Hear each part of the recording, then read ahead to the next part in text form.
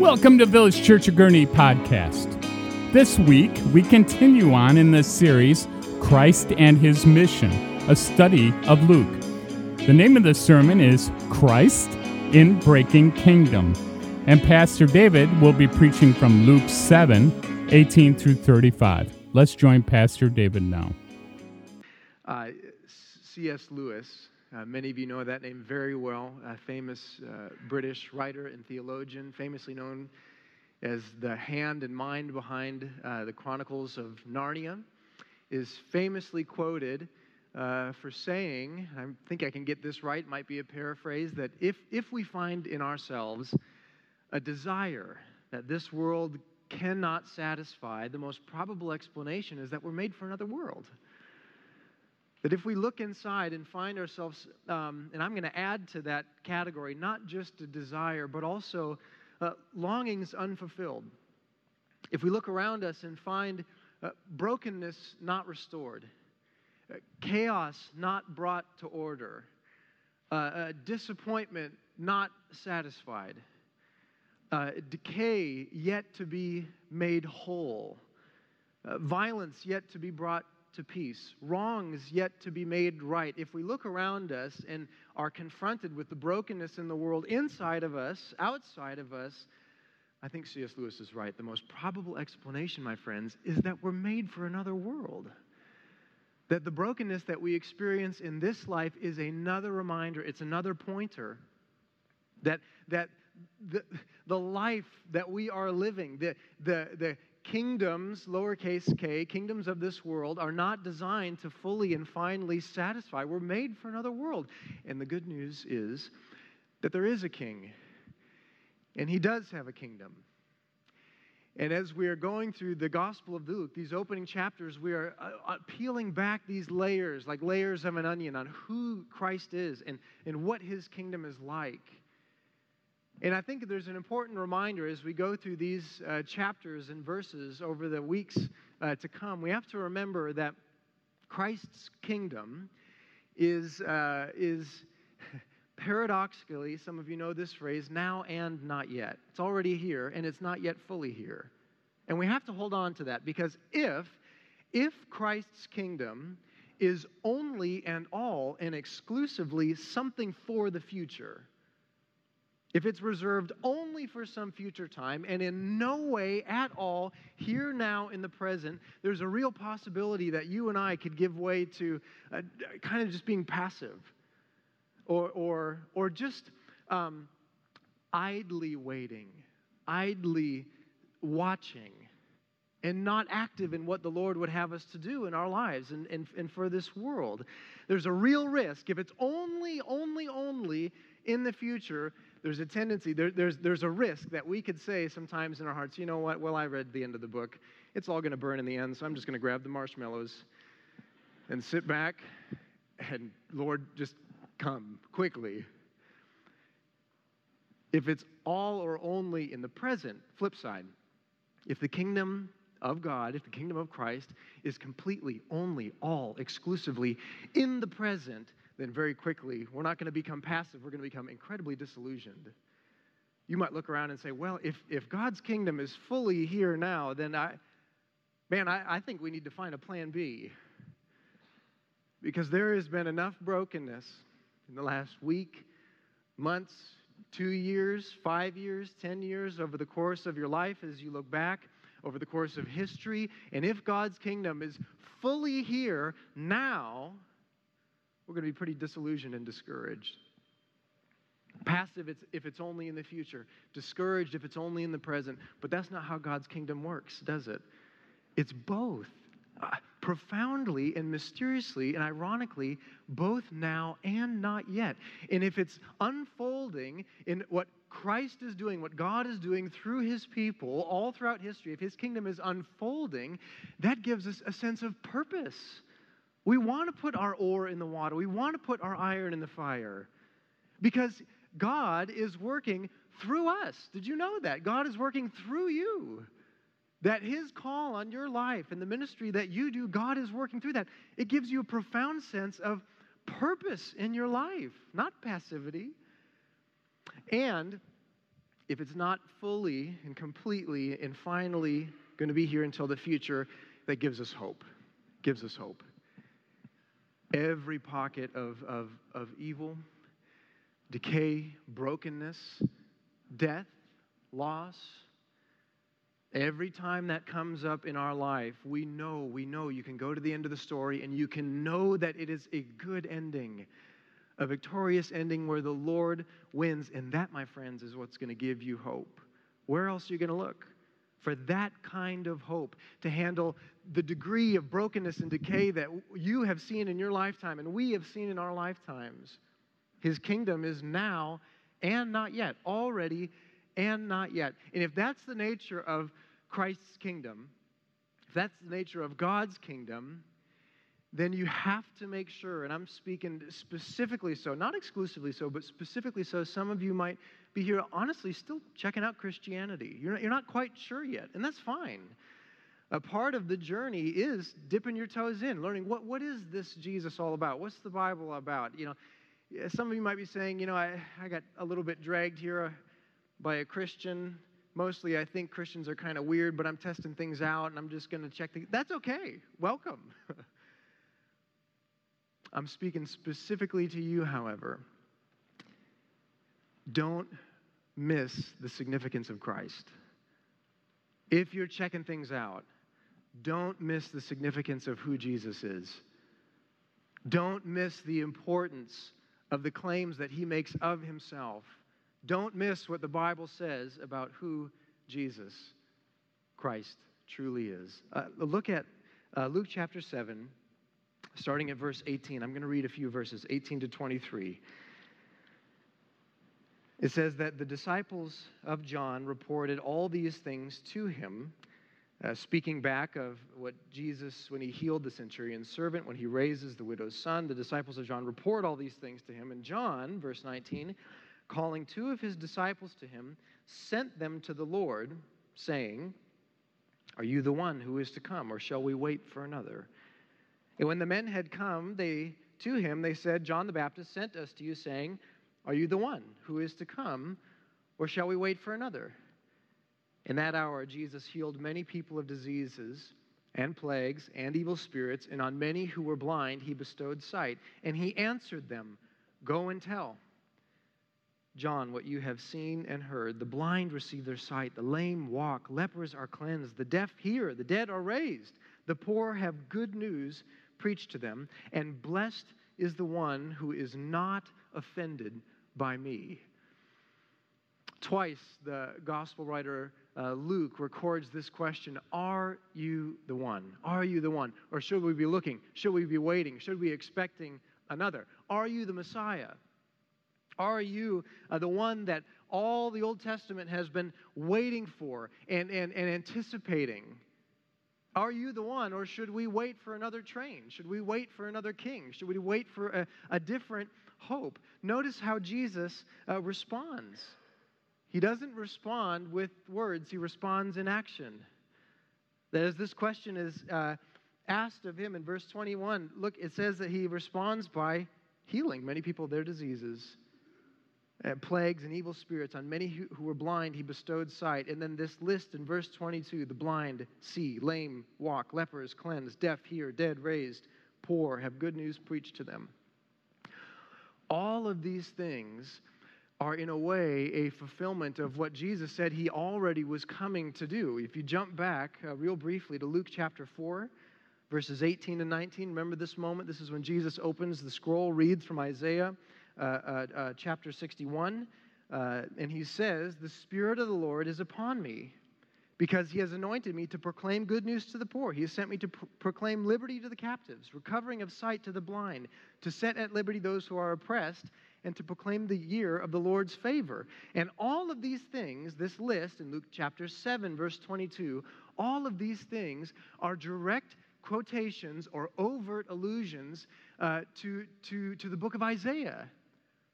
That the prophet Isaiah, many, many, many years prior, pointed forward and said, look for a Messiah who's going to do things like give the blind sight, allow the lame to walk. So when they asked Jesus, "Are you the one? Are you the Messiah? In a way, as you see this story unfold, the answer makes itself clear, does it not? That in Jesus' actions, he declares who he is. In Jesus' actions, he says, profoundly so, with a resounding yes, I am the one. I'm the Messiah. I'm the one that you've been waiting for and longing for. Do you know him? Do you know him? I think it raises an important question for us. What are you waiting for? Or who are you waiting for? That in a way, as Jesus does these things and declares that he is the King, he is the Messiah, now we have an option before us. Now we have a choice before us. That if in Christ's coming kingdom, every time he heals someone, it's a small glimpse of the curse of creation being undone. Every time he casts out a demon from someone, it's a small glimpse of Satan's kingdom crumbling. Every time he preaches good news to the poor, it's a small glimpse of the kingdoms of this world being upended. My friends, who are you waiting for? Who are you longing for? And whether you are if you'd consider yourself very religious or irreligious, all of us, you might not use this terminology, but all of us are looking to a Messiah. All of us have a utopia in our minds that we are longing for. All of us have an ending that we are anticipating. Let me ask you, who are you waiting for to get that ending? Who are you waiting for to bring you into that kingdom? Because we can look for a whole bunch of different kings to usher in the kingdoms that we have created in our mind. Sometimes we could look for technology. We look around and we see, man, this world is broken. How are we going to fix it? Some will look to the king of technology. That if we just can finally tweak this thing, if we can just finally unlock this thing, then finally this utopia is something that we can usher in. Are you looking to that? Some of you might be looking into the kings and queens of this world. Some of you perhaps are just waiting for another election cycle. Maybe to undo something that is broken or to further the ball that has got some momentum. Is that the king that you are waiting for and longing for and looking for? Is that the utopia that you are hoping to be ushered in? It's a Messiah, is it not? It's a king that you're longing for. It's a kingdom that you are hoping to bring into the present. Some of you might be looking just to the next life stage. That if I can just get out of this life stage and on to the next one, then I'll be one step closer into the kingdom of my design, the kingdom of my hopes, the kingdom of my dreams. We all know how that works. We get to that next life stage, and that kingdom is not yet fully come, has it? What are you looking for? Are you looking for maybe a relationship or romance? That finally, if I can just have the right person in my life, then I'll have shalom, peace, wholeness. Are you looking for an identity that you're trying to construct or form or cultivate? Do you see what our human hearts are doing? I mean, this is a short list of maybe 3, 4, 5 things I've just said. These are kingdoms that we are hoping to step into, and we're looking to kings to bring us into that. Do you see the option that is before you? Are you the one who is to come, or should we wait for another? That's a question that we all have to wrestle through. That we're all at a train stop, if you will, and when Jesus comes down the tracks, we have to ask the question, is he the one? Am I going to step onto this train? Is he the Messiah that's going to usher me into the kingdom? Is he the Messiah that's going to usher his kingdom into me? Or are you waiting for another? Don't miss the significance of who Christ is. There is no king like him. There is no better alternative than him. What other Messiah is going to come to die for you? What other Messiah supplies the complete, full answers of what our soul and our world and our life needs? There is no other. If I can plead with you pastorally, don't spend your life exhausting the search of false messiahs and false kings. You can save yourself time and heartache and brokenness. He's come. He's here. This is the one. This is the one that you've been waiting for and longing for. Maybe you don't even know it. That as you've been searching for other kings, as you've been waiting for other kingdoms, disillusioned time after time after time again, do you see that they're all pointing to this King? That He is the one that satisfies all of our soul desires. He is the only one who can usher in a new creation, paradise restored. He is the one that His gospel, when it takes root in the heart and life and soul of a person, the implications of that gospel transform the world. Lean on Him. Trust in Him. Don't miss the significance of who Christ is, and that when we receive Him, verse 23, we're blessed. Blessed. Look at what Jesus says.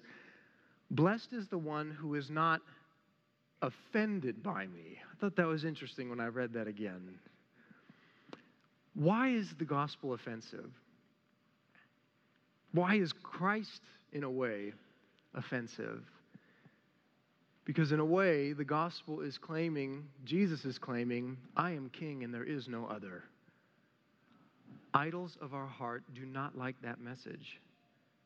Idols don't die easily.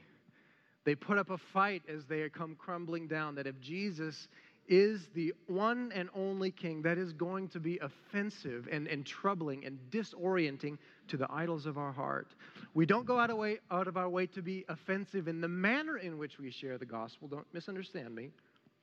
But the message of the gospel, salvation is of the Lord, period.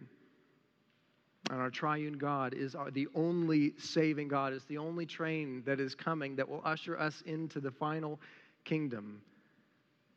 And those who jump on that train, those who come into Christ and let His kingdom come into you by His merciful grace in your life, they are blessed. Blessed. Don't miss the significance of Christ. And those of you who are in the kingdom, don't miss your significance. Don't miss the significance and value and meaning that God has placed on you, that He is profoundly so king, and as He's welcomed you into the kingdom, my friends, don't miss your significance. Check this out. Look at what Jesus says next, verse 24 and following. When John's messengers had gone, Jesus began to speak to the crowds concerning John. So Jesus is talking about John now, and He says to the crowds, what did you go out in the wilderness to see? A reed shaken by the wind, something ordinary, something they've seen every day, something that's weak. What then did you go out to see? Verse 25, a man dressed in soft clothing, that being luxurious, expensive, something self-indulged, something commonplace they'd seen before. Verse 25, behold, those who are dressed in splendid clothing and live in luxury are in the king's courts. What then did you go out to see? A prophet? Yes, I tell you, and more than a prophet. This is he of whom it is written. He's talking about John, remember. Behold, I send my messenger before your face, who will prepare your way before you. I tell you, among those born of woman, let me pause there. Those in the crowd would have looked to the left and the right and said, okay, that's all of us. Among those born of woman, everybody, none is greater than John. He's a big deal. Then look at what Jesus says. Yet, the one who is least in the kingdom of God is greater than he. What? What is Jesus saying? What is going on here? So when He's talking about reeds in the wind, what are you going out in the wilderness to see? Someone dressed in soft clothing. Jesus is saying that there have been disciples who've been following John. John is pointing to the coming Messiah, the Messiah who's now there in the flesh, present. Why would you make the arduous, difficult wilderness trek to listen to and to follow John and to come after the one to whom John points, if he's common, ordinary, something that's a reed in the wind, something that's weak and ordinary, something that's self-indulged? You wouldn't make the arduous trek to follow the one to whom John points if he was an everyday, ordinary person. But Jesus says he's a prophet, and more than a prophet.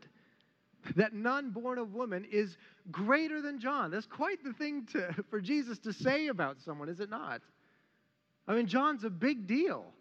Why? He's not greater by merit, he's greater by calling. It's not as if, well, hell, hold on, Jesus, are you kind of picking favorites here?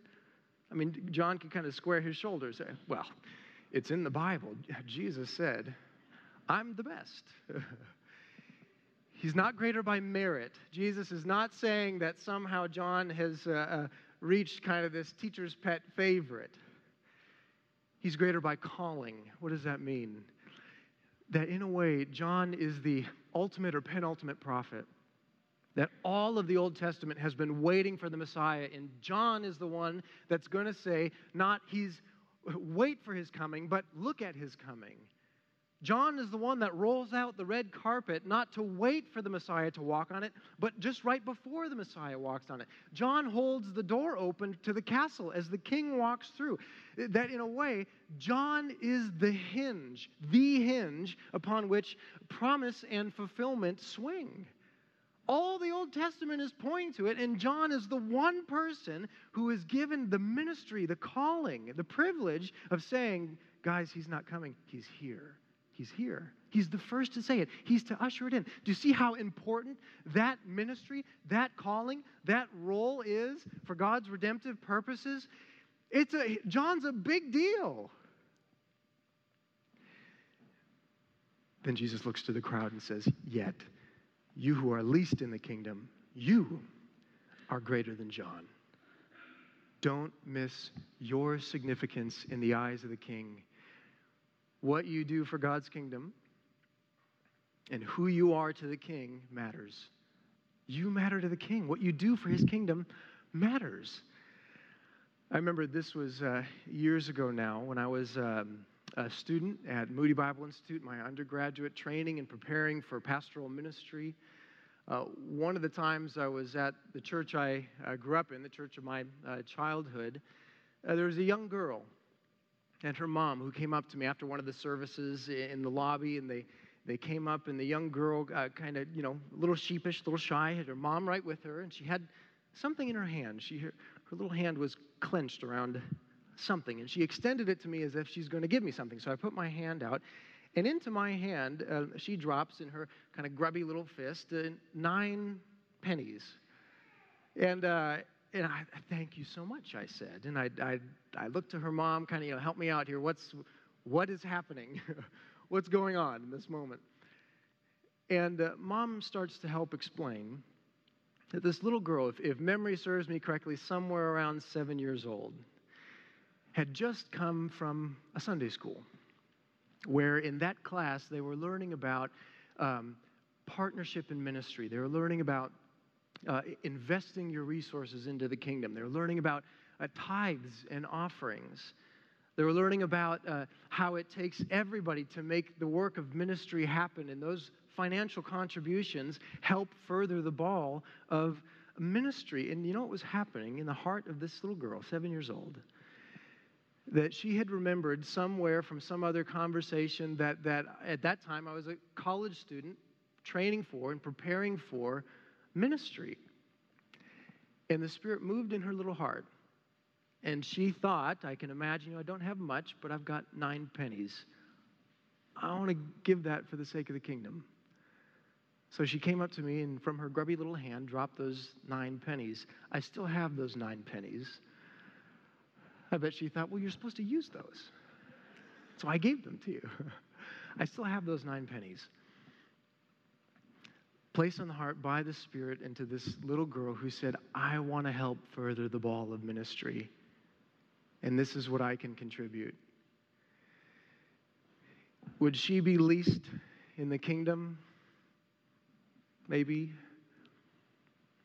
Would she be among those that the eyes of the King would look at her and her contribution? The eyes of us would look at her and her contribution. Think, I mean, it's not much. And don't tell her, but I kept them. I didn't use them. Might she be the least? Perhaps. But look at what God thinks of her. Yet the one who is least in the kingdom of God is greater than he. Do you know that? Do you realize that what you do for the kingdom, every moment that you kind of feel, you know what, this is all I have. I don't have much. This is what I can contribute. I don't have much. Do you see what God thinks of you? That John, the big deal that he was, the big deal that he is, those born of women, none is greater than John. Jesus looks to the crowd. He looks to you and says, yet you who are least in the kingdom, are even greater than he. See the inverting grace of the gospel of God's kingdom. And you might think we could go through the list, right? You might think, well, hey, listen, I'm no Moses, but I'm trying to lead a small group, and there's victories and there's challenges, and leadership is hard. Can I encourage you? Chin up, chin up. What you do for God's kingdom is important. He sees that as significant. You might say, I don't have much. I don't have much resources. I don't have much time. I don't have the energy I used to have. But I pray and I contribute what I can. Chin up, dear brother and sister. You're important to the King. What you do matters to the kingdom.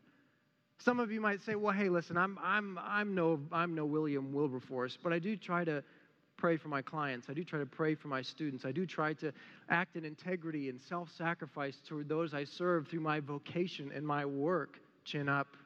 Chin up. You matter to the King. What you do matters to his kingdom. Some of you might say, listen, I'm so exhausted. I'm so exhausted by work and life. My great achievement for the kingdom is just getting to church while having yelled at my family less than last Sunday. Chin up. That matters to the King. It matters to his kingdom. Your small contribution, what you might think, oh man, I'm not like these giants of the faith. I'm not like the Adoniram Judsons that leave the shores of the United States and spend their life on the mission field and die there, and the ripple effect for all of, I'm not like those people. Jesus says, you least of the kingdom, you're greater than John. Because God continues to work through the small contributions that we give, that which feels like we're doing nothing. We're struggling. I'm just trying to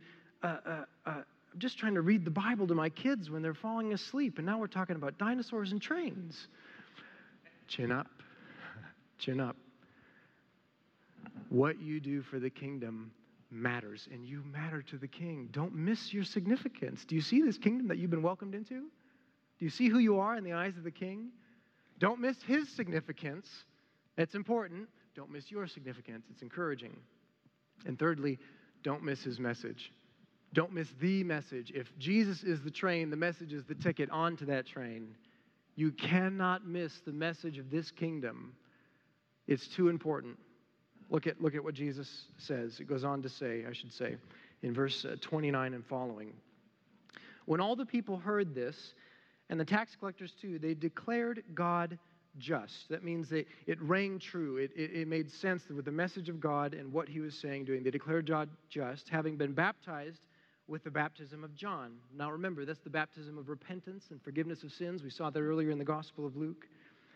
But, verse 30, the Pharisees and the lawyers rejected the purpose of God for themselves, not having been baptized by him. And we see these two groups, the tax collectors, which were like the lowest of the low, sinners of sinners. They get it. The gospel clicks. They repent. They receive Jesus, and they are welcomed in. And the Pharisees and lawyers, that is, experts of the law. Don't think lawyer as we think lawyers. Think experts of the law, experts of Scripture, those who know the biblical law through and through. Ironically, they're missing the boat. They refuse the message. They refuse repentance, and they're ironically out. Those who look on the outside like they're completely out, repent and are welcomed in. Those who look on the outside that they're the experts, they refuse repentance, and they're ironically out.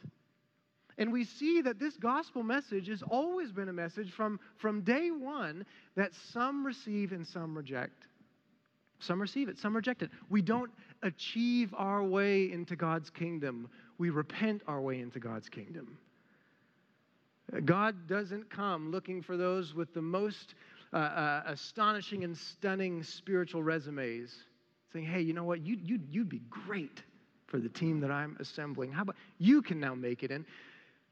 God looks for the broken. He looks for the repentant. He looks for those who cast all that they have on the grace of Jesus Christ. We repent our way into God's kingdom, and that means the door's open for everybody. That is a grace that every single one of us can receive. Yet if we reject it, we are not in his kingdom. It's a sobering reality, isn't it? It's an important reality. Don't miss the significance of this message. And Jesus comments on this and says in verse 31 and following, "To what then shall I compare the people of this generation? Who are they like? They're like children." And then goes on to describe fickle children, if I can summarize, sitting in the marketplace and calling to one another, some saying, "We played the flute." The others say, "You did not dance. We sang a dirge, and you did not weep. For John the Baptist has come eating no bread and drinking no wine, and you say he has a demon. The Son of Man has come eating and drinking, and you say, look at him, a glutton, a drunkard, a friend of tax collectors and sinners. Yet wisdom is justified by all her children." What is he saying? What's going on? Children in the marketplace coming, eating. I don't understand. Jesus is saying, we people, we humanity, are fickle. That when the gospel is presented to us, some reject and some receive. That in a way, Jesus is saying, no matter what I send your way, no matter what prophet I send your way like John, no matter what I say, no matter what I do, there will be some that reject. There will be some that don't respond. Yet in that reality, there's a side door encouragement in there. It also means that some will. It also means that as the gospel of God's kingdom advances, as the good news goes out, some will. The sobering part, the exciting part, the challenging part, the encouraging part is we don't know how people are going to respond. We don't. We don't know. God doesn't call us to look into the future and wonder who's going to respond and then share the gospel. He just calls us to share. He just calls us to demonstrate the gospel with our lives and explain it with our words and leave the results to Him. And I hope that encourages some of you here today. Because I know many of you, many conversations that I've had and know that you have people on your heart and mind, maybe a child, maybe a sibling, maybe a cousin, an uncle, an aunt, who do not yet know Jesus, and man, that weighs on you. It's hard to watch a child take a prodigal path. It's hard to share the gospel over decades not knowing, is anything happening in the heart of this person? It's hard wondering, is this person going to respond? I hope, I pray, encourage you. The weight of souls is a weight that God bears, not you. The weight and burden of someone's eternity and destiny is a weight that is better shouldered, best shouldered, only shouldered by God Himself. That doesn't remove the burden, doesn't it? Because when you love someone deeply, of course you think about them. Of course you shed tears over them. Of course you pray about them. To a degree, there is a weight to that, but not an eternal weight. Not an infinite weight. It's a weight that you and I can't bear. But it's a weight that God can bear. That if salvation is truly of the Lord, if it's all of Him, all of His sheer grace, all of His pursuing of us, chasing after us, pouring out grace to us, that means He is the one that bears that weight. It relieves a measure of pressure, does it not? And it frees you up and encourages you to partner with Him. That as you are seeking to live out the call that God has placed on your life in the ministry that God has given you, as you share the gospel, know that you are partnering with the God of creation, that you are co-laborers with the King. Did you know that? Did you know that God considers you a co-worker in this incredible work? That you link arms with God Himself as you share the gospel with others? May that encourage you as you share. May it lift the burden as you share. And may it give you a profound sense of wonder and joy and delight when those who do receive come to the kingdom. One more soul added to eternity.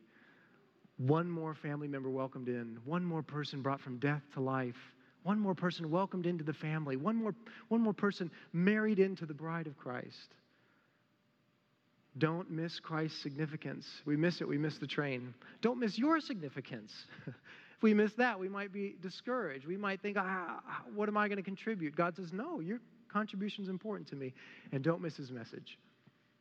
If we miss the message, we miss the whole thing. So especially for those of you who are still checking things out, maybe some of you also, your parents are committed. And if you're honest with yourself, you're kind of going along because you don't really have a choice, but you're still sorting out for yourself, am I really 2 feet in to Jesus? Are all my eggs really in his basket? You've got to wrestle through that question. It's a question worth thinking through. Not to leave you in a place of anxiety, but to leave you in a place of importance. It's a question that you need to answer. And I would encourage you, whether from this passage or other passages, whether through conversations with those who know and love Jesus, may you see, I pray that you would see, that the King of this kingdom is someone you don't want to miss. Trust him. Let's pray. Father, to every single one of us in desperate need of a kingdom where there is no more pain or brokenness or loss, where there is no more death, no more goodbyes, to a kingdom that we are designed to be walking in the garden again with you in paradise. Lord, our hearts, through all the glimpses of that kingdom, we are seeing just a small glimmer, just a small shadow of the true and real thing. And through all the brokenness that we experience in this life, we know it points us to that kingdom. Lord, I pray that you would encourage each and every person in this place. May they see that that King has come, that that King is you. And Father, may that encourage the discouraged, motivate those who are looking for a sense of motivation. And may that give us a sense of worship and awe and wonder that you have come for us, and not just to rescue us, but to do an incredible work through us, that this world might look differently as a result of your fingerprints through your church in a world that desperately needs a king. May we be ambassadors for this King. May we be ambassadors for you. We pray this in your name. Amen. Thank you for listening to Village Church of Gurney's podcast. If you would like to know more about Village Church, you can go to our Facebook page under Village Church of Gurney, or go to www.vcgurney.org.